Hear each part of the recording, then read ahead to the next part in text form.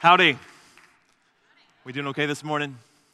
I have a story for you real quick. When I was in elementary school, about 5th or 6th grade, my teachers would come up and they would say that today we're going to have a special event. We're going to have what's called a bicycle derby. Like I said, I was about 5th or 6th grade, and we had all these grand visions in our head that they had brought in like truckloads of dirt the night before. They were going to totally redo the gym, and that we were going to come there. There's going to be half pipes and ramps, and it's just going to be awesome. And so we all bring our bicycles after school this one day. We're ready for the bicycle derby. And we get into the gym, and there are these 2 red lines in tape that go all the way across the gym floor, about 18 inches apart. And they're like, "Welcome to Bicycle Derby." And we're like, "Yes!" Now today, our exercise is we're going to go through between these 2 lines as slow as we can. And we're like, wah, wah. Okay, bait and switch. This is probably some state-mandated balance test that they thought, well, how can we do this in a creative way? Let's get them to do this balance test on a bicycle. And so we go, and we're like, okay, this is lame. And so the first few people go through, and they're going through as slow as they can. They're standing on their bikes and trying to do it. And it's elementary school, so of course everything becomes a competition, right? So we're like, oh, I bet I can get 35 seconds. I bet I can get 40 seconds. And so people are going through, and there's this one kid in the back. His name's Jeremy. And he just had this incredulous, confused look on his face the entire time. He's going, oh, like, what's wrong with these people? This is terrible. Like, didn't anyone ever teach you how to ride a bike? Man, I must be some sort of awesome. And of course, then it comes up to my turn, and I give a performance which I'm sure was worthy of a standing ovation by all teachers, students, and the like. But pretty soon it got to be Jeremy's turn. And Jeremy's turn, he was like, let me show you how it's done. So he wheels around the gym, and he comes in, and he blazes a trail right between the 2 lines. Perfectly, doesn't touch a line. He skids to a halt at the end, and if he had a collar back then, he'd pop it. It's like, that's how it's done, guys, okay? And at about that time, the gym teacher was kind enough to remind him, Jeremy, you do realize that the point of this is to go as slow as you can. So you're actually in last place right now. Would you like to try again? And the realization just washed over his face. He's like, oh. And so he did it again, and of course he looked as dumb as the rest of us as he goes through trying to make that line. Now, why would I tell you that story? It's because Jeremy, at some point, he missed the point of the whole game. He missed the rules of the game. And just like any game that we play, if we don't understand the rules, then our strategy on how to win that game is going to be off, and we're going to lose every time. Does that make sense? Have you ever taught like a child to play tic-tac-toe? Where it's like, I put the X here, and then they immediately try to block you. And it's like, I haven't even made, okay, whatever. And they don't understand at some point that they're never going to win because all they're trying to do is block you. They're not actually trying to get 3 in a row. Does that make sense? And so if you don't understand the rules on how to interact with the person across the table, you stink at that game. You're never going to win, and it's going to be very frustrating. Now, today what we're going to do is we're going to look at one of the most easily recognized parables in the entire Bible. And by Jesus telling us this parable, he's going to totally help us avoid missing the point and totally recast how we interact with God and how God interacts with us, how we relate to the person on the other side of the table. So if you have your Bibles with you this morning, I invite you to turn with me to Luke chapter 15. If you don't have your copy of your scriptures with you this morning, I've printed out the parable in its entirety on the front side of your notes. And if still that is not your cup of tea, there's probably an 8-foot version of the scriptures behind me on the screens. So we all have our options this morning. Now, I do have to give a short disclaimer on this, is that some of your outlines, it turns out that Macs and PCs don't really work well together. I never would have thought this. So some of your outlines have like E, F, G, H, Roman numeral 12. It's a little messy, but just understand that it's a Roman numeral 1, ABC, Roman numeral 2, ABC. Some of you, you're like, yeah, that's what mine says. Some of you, it doesn't. Like I said, Mac and PC, who would have thought, right? So first what we're going to do is we're going to read this parable in its entirety. And then what we're going to do is we're going to extract some principles from our 3 main characters, and we're going to see how we can apply those principles inside our daily lives. So are you ready?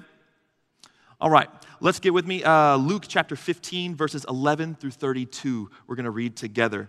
It says, Jesus continued, there was a man who had 2 sons. The younger one said to his father, Father, give me my share of the estate. And so he divided his property between them. Not long after that, the younger son got together all he had, set off for a distant country, and there squandered his wealth in wild living. Now, after he had spent everything, there was a severe famine in that whole country, and he began to be in need. And so he went and hired himself out to a citizen of that country who sent him into the fields to feed pigs. He longed to fill his stomach with the pods that the pigs were eating, but no one gave him anything. And when he came to his senses, he said, "How many of my father's hired servants have food to spare, and here I am starving to death? I will set out. I will go back to my father and say to him, 'Father, I have sinned against heaven and against you. I am no longer worthy to be called your son. Make me like one of your hired servants.' So he got up and he went to his father. But while he was still a long way off, his father saw him and was filled with compassion for him. He ran to his son, threw his arms around him, and kissed him. The son said, 'Father, I have sinned against heaven and against you. I am no longer worthy to be called your son.' But the father said to his servants, 'Quick, bring out the best robe and put it on him. Put a ring on his finger and sandals on his feet. Bring out the fattened calf and kill it. Let's have a feast and celebrate. For this son of mine was dead and is alive again. He was lost and is found.' And so they began to celebrate. Meanwhile, the older son was in the field. And when he came near the house, he heard music and dancing. So he called one of the servants and asked him what was going on. 'Your brother has come,' he replied, 'and your father has killed the fattened calf because he has had him back safe and sound.' Now the older brother became angry and refused to go in. And so his father went out and pleaded with him. But he answered his father, 'Look, all of these years I've been slaving for you and have never disobeyed your orders. Yet you never gave me even a young goat so that I could celebrate with my friends. But when this son of yours who has squandered your property with prostitutes comes home, you kill the fattened calf for him.' 'My son,' the father said, 'you are always with me, and everything I have is yours. But we had to celebrate and be glad, because this brother of yours, which was dead, is alive again. He was lost and now is found.'" How are y'all doing so far? You with me? All right. Now, after reading this parable, I want to look at our three main characters and see what principles we can pull out from these. The first one we're going to look at is from the rebel. Now, the title of this sermon is The Rebel, the Righteous, and the Radical. They all start with R's. I didn't know if you caught that. It's pretty cool, huh? I'm going to make a disclaimer about that here in a little bit. But we're going to start with our rebel. And one of the first things we see from our son, the rebel son, is that attitude precedes action. I'm sure many of you have heard the proverb, like, be careful of your thoughts, for your thoughts become your words. Be careful of your words become your actions. Be careful of your actions, I'll spare you the grammar. Actions become your habits become your character, and your character becomes your destiny. Have you ever heard that quote before? It's like on every refrigerator there was an education journal who did a little, not a parody of it, it was a variation of that, and it said, be careful of your feelings. And so what is the whole point of that quote? The whole point is that your destiny, your character, all these huge things start off at just a thought, at just a feeling. A.W. Tozer used to say that the most important thing about you is what comes into your mind when you think of God. So let's look at the text for a second. Now, we don't really get to see all the thoughts of all the characters, but we do get to see their actions. Sometimes we see their actions, and sometimes we actually see what's going on in their minds. Now, the first thing I want to look at is the set of actions from the younger son. Look with me in verse 12, please. It says, "The younger one said to his father, 'Father, give me my share of the estate.'" Now, to appreciate the full blunt of this force, this is not just a young whippersnapper saying something off the cuff. This is a calculated insult. Okay? This is a calculated insult. So in essence, he's doing irreparable damage to the relationship with his father, because he's saying two of the most hurtful and hateful things that you can possibly say to another person. One, in asking for his inheritance before that person has died, he's saying, one, you are worth more to me dead than you are alive. Two, he's saying, I don't want you, but I would like your stuff. This was not just a little barb that he threw at his father. This was a calculated spear thrown through the heart of his father. He was separating himself in its entirety. Now think of the kind of emotions, the feelings, the thoughts that have to be going on under the surface to precipitate in that sort of attack. Think of the hatred, the bitterness. Can you imagine that? That would precipitate in that sort of attack. And I also want you to notice that he asked for the land. Those of you who are familiar with the book of Genesis know that book of Genesis 12, 15, 17 is about the Abrahamic covenant. It's where God comes to Abraham and promises him land and seed and blessing. Okay? For a Jew to say, Dad, just liquidate your assets and give me the money was unthinkable. Is land important to the Jewish people? Yeah. Look at the Middle East right now. Land is very important. For a person to say, take me out of the land, was essentially saying, take me out of the covenant. I'm opting out of God's covenant. I'm opting out of this family, and I'm opting out of you. I want out. The second thing we see from this son is that riches without discipline or wisdom can be destructive. Now, this should be pretty self-explanatory, but I just want to clarify, I'm not money bashing. I'm not going to money shame you. I'm not saying money is evil. I'm saying that money is a tool, and either you will use money as a tool or money will use you as a tool. It can't be both ways. It's one or the other. And I'm sure we have all known people like that, where the worst thing you could possibly do is give them money because they don't have the wisdom or the discipline to be able to control that. It's the reason you don't give the keys to your car to your 10-year-old. Why? It's not because the car is evil. This is not Christine. It is because it requires a specific skill set to drive that car. And if you don't have that skill set, you're just going to kill yourself, right? That's the reason why we don't give 10-year-olds our cars. Now, I used to have a mentor who would pray something very similar to this, not 10-year-olds in cars, but about money. He would start off his prayer, he would say, God, please don't give me money. It's a good prayer, right?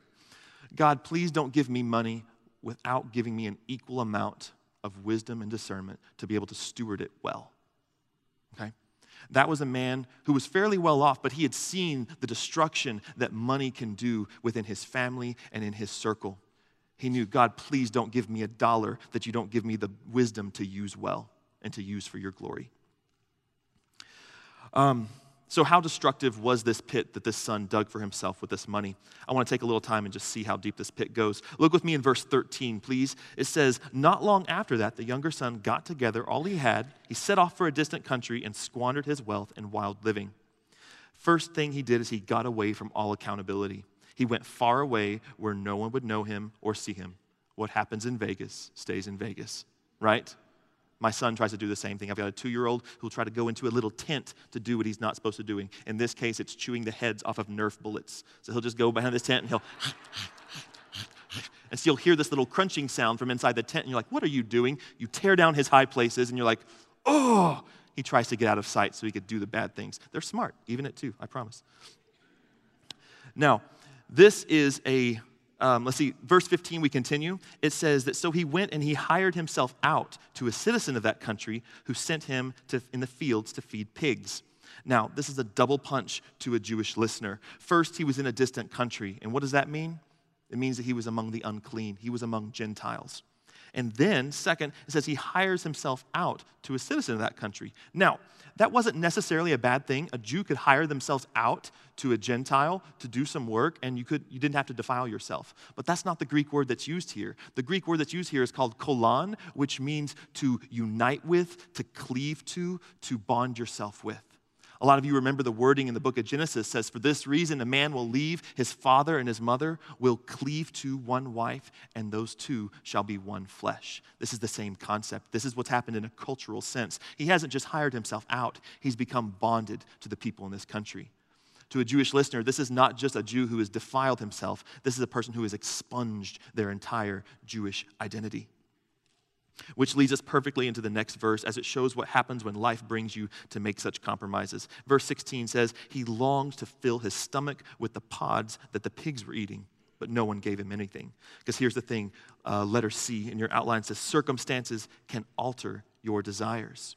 He's a man in an unclean nation, serving an unclean man, and he wants pig slop.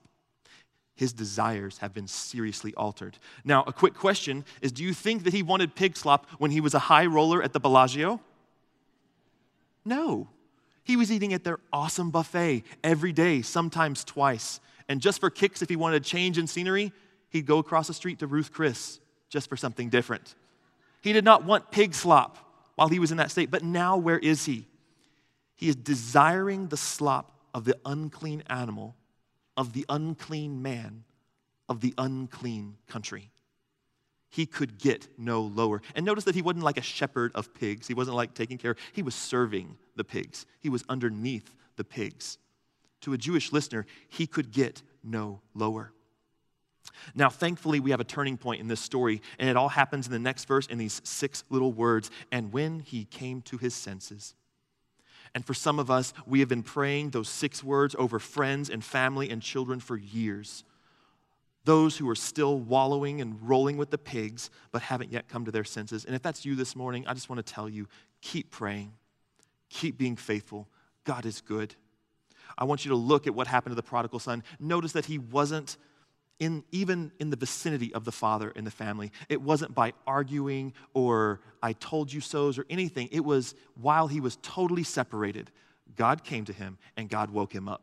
And it says he came to his senses. So be encouraged by the prodigal son. Keep praying. Stay faithful, for God is good. Now, another thing I want to share with us is that perspective changes everything. Once that son's perspective changed, everything changed. Look at what he says in verse 17. It says, how many of my father's hired servants have food to spare, and here I am starving? I'll set out, I'll go back to my father and say, Father, I've sinned against heaven and against you. I'm no longer worthy to be called your son. Make me like one of your hired servants. Now, I want to stop right there and just make one thing absolutely clear. The son still didn't get it. He was not perfect. What does the text say? It says, make me as one of your hired servants. Now, hired servants is interesting in the Greek because it comes from the word remuneration, which means like payback. So in other words, the son is already trying to set the boundaries of the relationship with the father. He's going to say, I'm going to come back, but I'm going to do some work for you, and then you pay me, right? I'm not going to come and offer myself as a slave. I'm going to do some work, you pay me. And even underneath that, do you hear what he's saying? I'll pay you back, Dad. I know I did all this stuff, but I'm going to pay you back, as if your minimum wage 7-Eleven job is going to be able to pay for the amount of injury and insult you caused your family. This son was still an idiot. But it's an idiot that got up and walked home. And that should give us great encouragement, because it means that in order to get up and come home, you don't have to have all your stuff together. You might be struggling with an addiction here, with a problem here, with marital struggles. It says you don't have to be perfect in order to come to Christ. It says all I need is the idiot to stand up and walk home. I'll take care of the rest. And that gives us great encouragement this morning, that I don't have to be perfect in order to come to God. I just have to get up and walk home. Now, another character we see in this story kind of has a late entrance. We don't see him until verse 25. It's the older brother. It's the righteous brother. In fact, it's the original founding member of the Righteous Brothers. My wife told me that joke wouldn't play. That's it. There you go. So, look with me in verse 25. It says, meanwhile, the older son was in the field, and when he came near the house, he heard music and dancing. Now, first off, location. Where is the older brother when we first meet him? He's in the fields, right? Convenient, right? He's presumably working, but question, was he close to the father? Absolutely not. What does this tell us? It tells us the principle from the righteous is that location does not equal inclination. Now, the elder son was physically in the right place, but his heart was far from the father's. You're going to see this several times throughout Scripture. I'll just give you one. Isaiah 29:13 says, these people come near to me with their mouth and honor me with their lips, but their hearts are far from me. Their worship of me is based merely on human rules that they've been taught. So it is possible to be externally close, but internally distant. Example, look at Judas Iscariot, one of the 12 disciples who saw Jesus bring people back from the dead, who witnessed the feeding of the 5,000, who was sent out 2 by 2 to perform miracles, who was the stinking treasurer of the bunch. But at the end, he still didn't get it. His heart did not belong to Jesus. Now, why is that important? It's important because it reminds me of one of the scariest passages in all of Scripture, is that he could be so close for so long and still didn't get it, because Jesus says, many will come to me in that day saying, Lord, Lord, did we not do this in your name? Did we not do that in your name? Did we not cast out demons? And Jesus says, depart. We haven't met. Like, you don't know me. I don't know you. You're talking about all these actions, but what I've been after this whole time is your heart. Because if I have your heart, the actions take care of themselves. Love the Lord with your God with all your heart, soul, mind, and strength, and love your neighbors yourself. On this hang the entire law and the prophets. If you take care of that, everything else falls in place. But you want to talk to me about the list of what you did? I don't have your heart. We haven't met. Because with your heart, actions take care of themselves. But without the heart, acts of righteousness can sometimes become an obstacle to relationship, which is your next point. And I want to clarify that because it's not true righteousness that can sometimes be an obstacle to relationship. It's self-righteousness. That's the first thing I want to clarify, is that this older brother is not righteous. This older brother is self-righteous. And the second thing I want to clarify is that I'm not knocking the value of discipline and righteousness. Listen to me carefully when I say that those are necessary components to the Christian life. Did we hear that? Discipline and righteousness are necessary components for growth in the Christian life. But true righteousness undergirds a relationship. Self-righteousness places it on top of the relationship and tries to place God as our debtor. Does that make sense? Let's look at how the older brother frames it in verse 28. Verse 28 says, the older brother became angry, refused to go in. So his father went out and pleaded with him. But he answered his father and said, look, all these years I've been slaving for you. Isn't that interesting that he uses the word slaving? He wasn't a slave. His brother was a slave. I just think that's cool. That's free. Sorry. I've been slaving for you and have never disobeyed your orders. Yet you never gave me even a young goat that I could celebrate with my friends. But when this son of yours squanders your property with prostitutes, comes home, you kill the fattened calf. Here, the elder son's true colors finally come out, and his heart is opposite of that of the father's. What makes the father celebrate makes the son angry. Why? Because here is the hardest and most uncomfortable truth of this parable, is that both of these sons have completely missed the point. Neither of them loved the father the way they should. They both used the father to get what they really wanted. They just took two different paths. One of them by being very good, and the other by being very bad. Now, what did they really love? What was life all about to them? It was the same thing, wasn't it? It was goats and calves, parties, wild living. So here's perhaps another one of the most important points for this morning, is that our intent determines our content. In other words, perhaps even more important than what you do is why you do what you do. You see, whenever your motivation for righteousness is for blessings rather than the relationship, you've got an older brother problem on your hands. Because in the end, you're giving not to give glory to God. You're not giving to be a part of that relationship. You're giving in order to get. You're giving so that you can receive. Does that make sense? Now, I want to make certain clear is that you do get inside the relationship. That is the Father's whole point. Is you do get that stuff, but you're not focused on the blessing. You're focused on the relationship, and the blessings come. Does that make sense? Now, true righteousness, I said, undergirds a relationship, and self-righteousness places God as our debtor. It's like God becomes a slot machine. It's like I put in X, I should receive out Y. I put in this, you get out this. And if I put in this and you don't give me this, we have a problem now, right? Do you see how this self-righteousness works? Listen to how the older brother frames it again. Verse 29, it says, he answered his father and said, look, all these years I've been slaving, yet you never gave me a young goat. But when this son of yours squanders your property, you kill the fattened calf. It's like, help me understand this. Now, we give the older brother a hard time, and rightly so in a lot of cases, but do you really understand? Do you understand what the older brother's saying? I sure do. And it's like, what is he most focused on? He's focused on justice. He's focused on, I made this set of choices. Why isn't this set of consequences coming out? He made these choices. Why aren't these consequences coming out? I understand that. Justice is good. Good societies are founded on justice, right? But that's not the prerogative of the Father right now. The Father says this, grace, this is point C, grace trumps justice here. Now, both brothers have made their set of choices, and the older brother is just wanting to see justice play out. Have you ever seen those commercials where it's like, I used to owe $150,000 in back taxes, but after calling this 1-800 number, I now pay $100 a month. Does that make anyone feel good in this room? Great. I pay my taxes. Why? And it's like, I've paid my taxes. You have not paid your taxes, and all of a sudden there's this 800 number that's going to bail you out of the consequences, right? Does that make people feel good? It's like, no. Where's the justice in that? Okay? Or I'll just say it like this. Like biblical characters, I don't like Samson. Like me and Samson are not going to get along in heaven very well, at least from what I can see right now. I'll be like, Isaiah, how are you? Good to see you. Samson's walking. Okay. Let's just walk. What's up, Samson? Peace. Why? Because he constantly had his fist up in God's face his entire life, and God continued to bless him.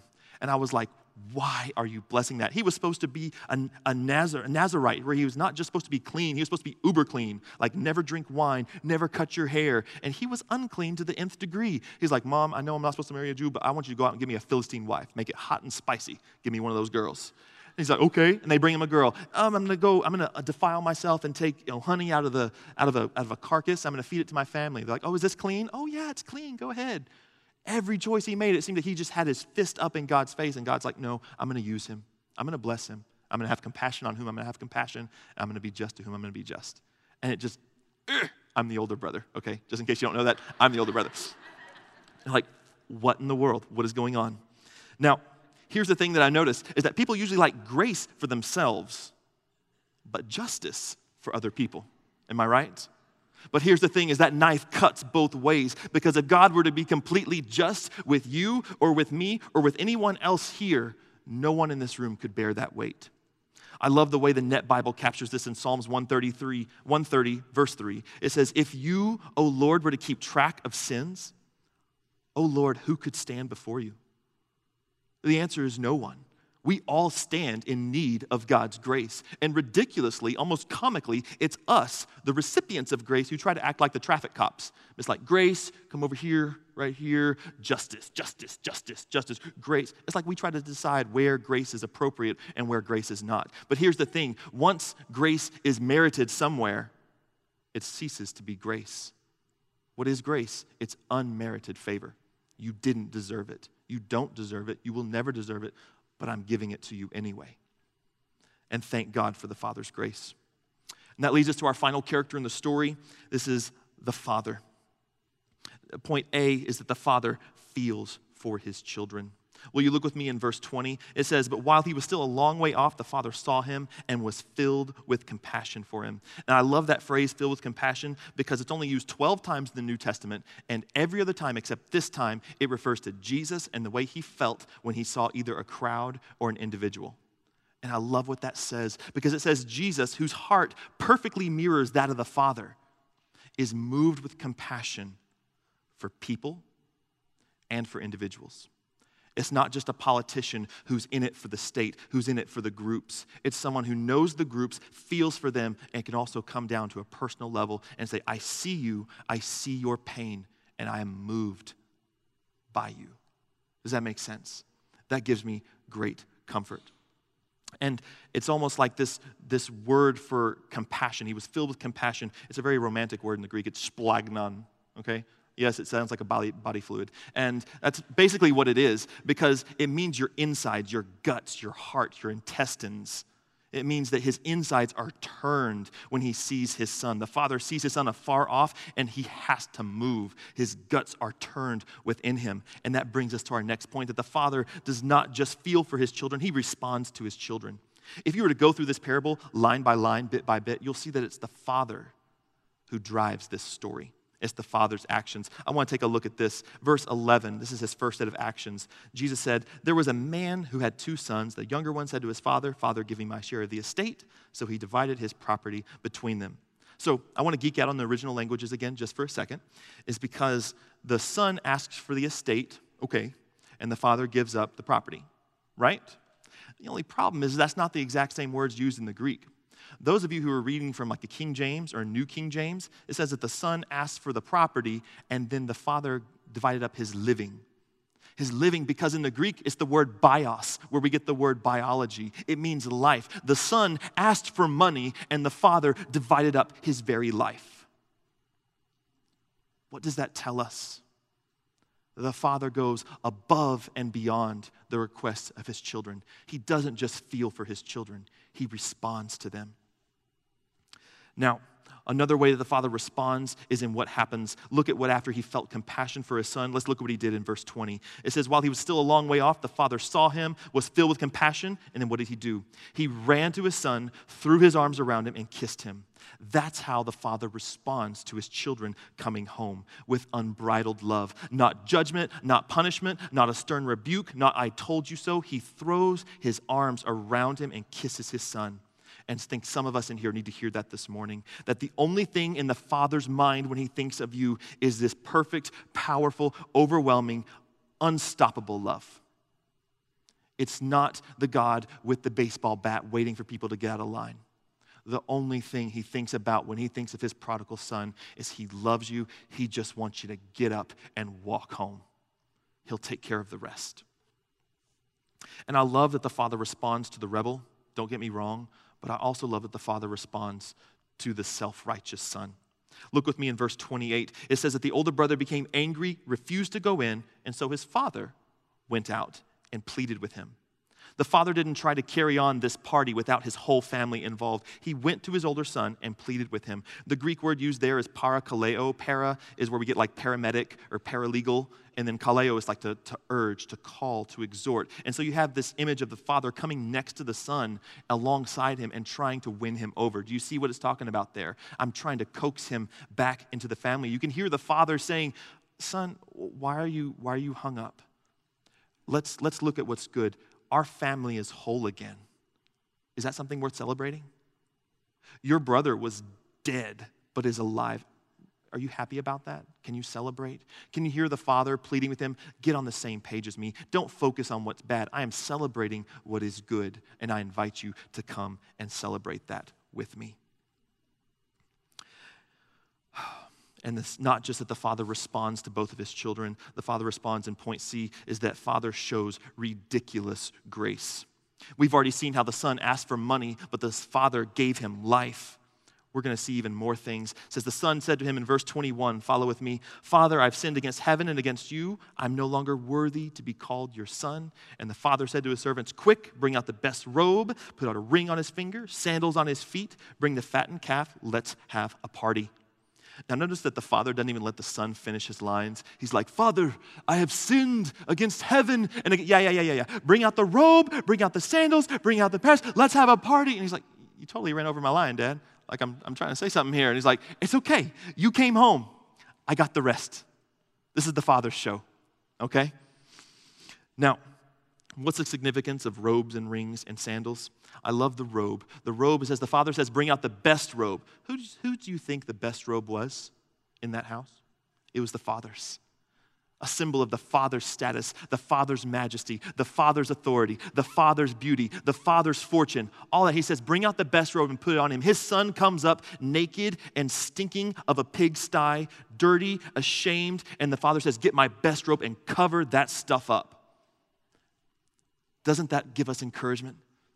The Father gives us his own righteousness, his own blessing, his own splendor, his own majesty, and covers up our shame, covers up our sin. There's so much to say here, but we got to move on. The ring is the next one, and the ring is the one that honestly makes me the most uncomfortable because, hi, I'm the older son. Nice to meet you. He says, give him a ring. Now, a ring was essentially the family credit card.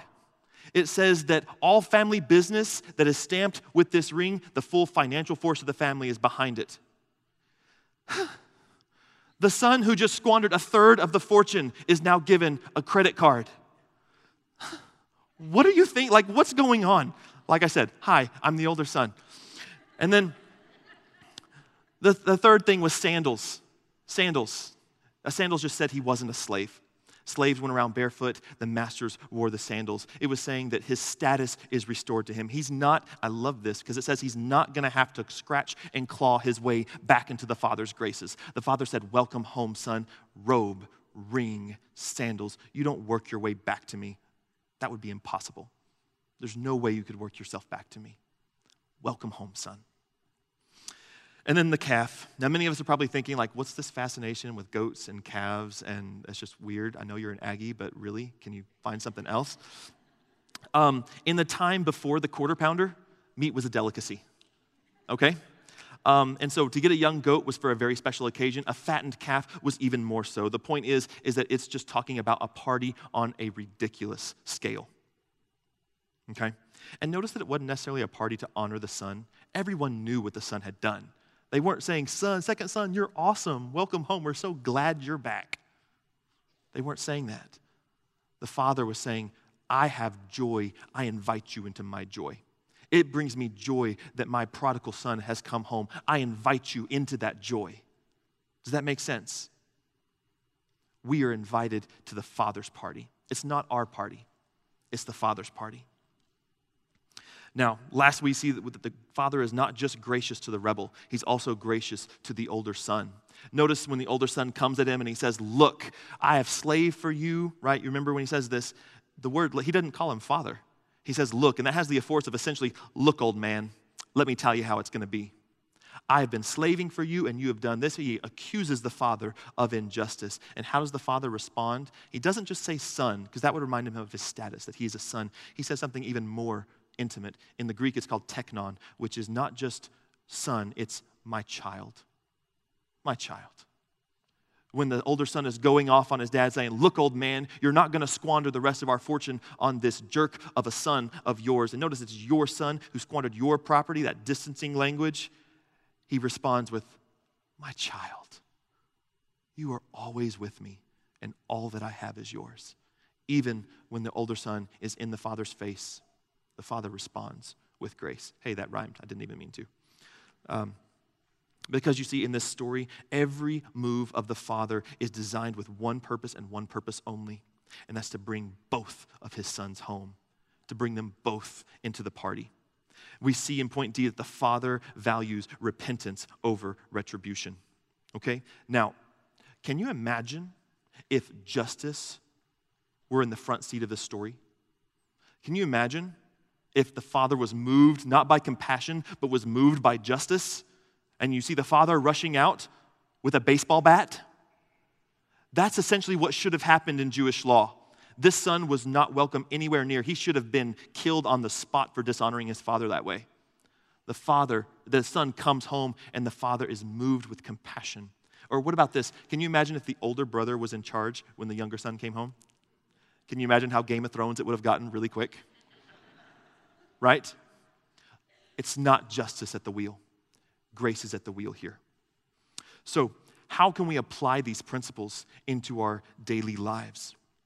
I don't know if many of us have noticed, but this parable ends on a cliffhanger because we don't know what happens. We don't know if the older brother finally lets go of his issues and comes in, because this parable is a response. Okay?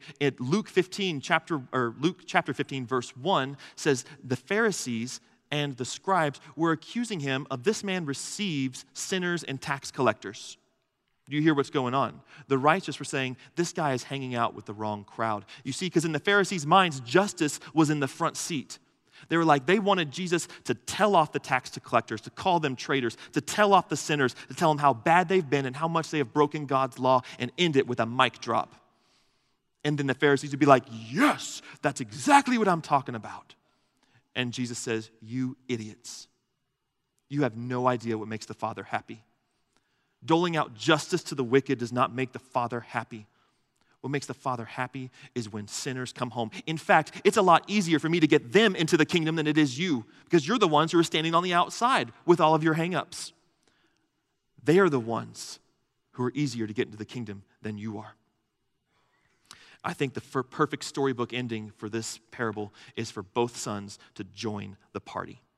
To do that, we need to get on the same page as the Father. And let me just tell you this morning, if you find yourself on the outside of the party this morning, I promise you it's not because you're not invited and it's not because you're locked out. In my case, 100% of the time, it's because I'm the one with my arms crossed standing on the outside ready to give God a piece of my mind because of some hang-up or another. And just like in the parable, God comes to me and says, my child, let's work through this because I have a party in here and I really want you in there. But to do that, you have to get on the same page as me. The Father is pleading, come join the party. Second thing we can do is we can know the rules, that this is all about relationship. Do you remember the book of Joshua, after Joshua had gone in and conquered Canaan, and he was giving out these pieces of land to each of the tribes of Israel? Do you remember what piece of land the Levites got? They didn't get land. They got sanctuary cities throughout the nation. Because God says, I am their portion. I am their inheritance. It's like land and all that stuff. I own the cattle on 1,000 hills, baby. This land is nothing. He goes, I am their inheritance. And what he's saying in that is that, and that trumps everyone's.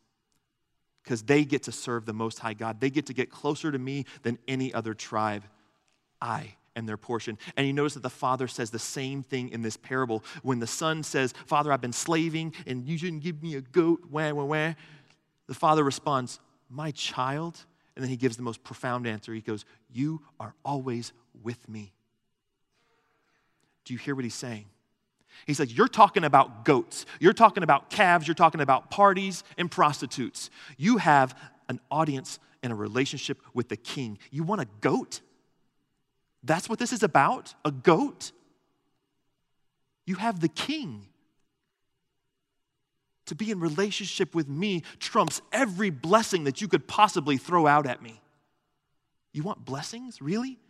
When you're in relationship with me, blessings, all that I have is yours. It trickles down, but it starts at the relationship. You are always with me.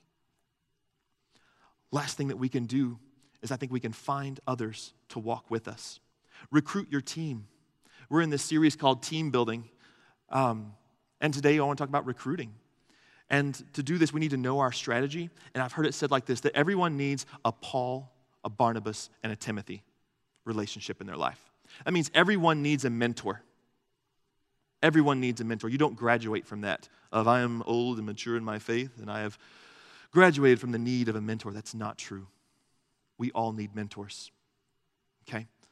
We all need a Barnabas, who's someone, a colleague. We all need a mentor, a colleague, and a learner, essentially. Find someone who's in the same walk of life from you. Find someone who's struggling with the same things and lockstep with them and walk through this life together. Find someone that looks like you, maybe not physically, 10, 20, 30 years behind and say, I was there. I remember what it was like to do that. I might be able to speak into that. Because let me tell you something, church, we need us. And without us, we become the older son, the younger son so stinking fast. It happens like that. So within those relationships, we are able to come together and sharpen one another as iron sharpens iron to keep us pursuing that relationship with the Father. Because without those relationships, it's gone. It's gone. We go left to right so quick. So let me encourage us this morning, find your team and find your team inside here. Find someone that you can pour into, find someone that you can lock step with, and find someone that you can teach. Because the only way we'll be able to pursue this relationship, to get the point of the game, is that it's relationship with the Father. To get the point, we need each other to keep us on. Will you pray with me? God, we give you this time, and we thank you that you have given us this beautiful, beautiful picture in the prodigal son, of that you were saying that it's not just a God up there with a baseball bat ready to dole out justice to those who step out of line. You are a God who delights in prodigals returning home. You are a God who delights in older brothers that are being brats on the outside of the party coming into the party. You are a God who delights in your family being whole. And so, Father, we pray this morning that in our hearts and in our lives, there are areas that we are prodigals and there are areas that we are the older son. And I pray, God, that you will separate those, that you will weed those out. You will show us in your beautiful, gracious, soft, and tender way that you will convict us and bring us to a place where we are one heart with you, Father. Because that is what we desire this morning. Show us where we're prodigals. Show us where we're the older son. And show us where we can show the Father's ridiculous grace in our lives. We pray that we are conformed to your word and to your will. We pray this in the name of Jesus. Amen.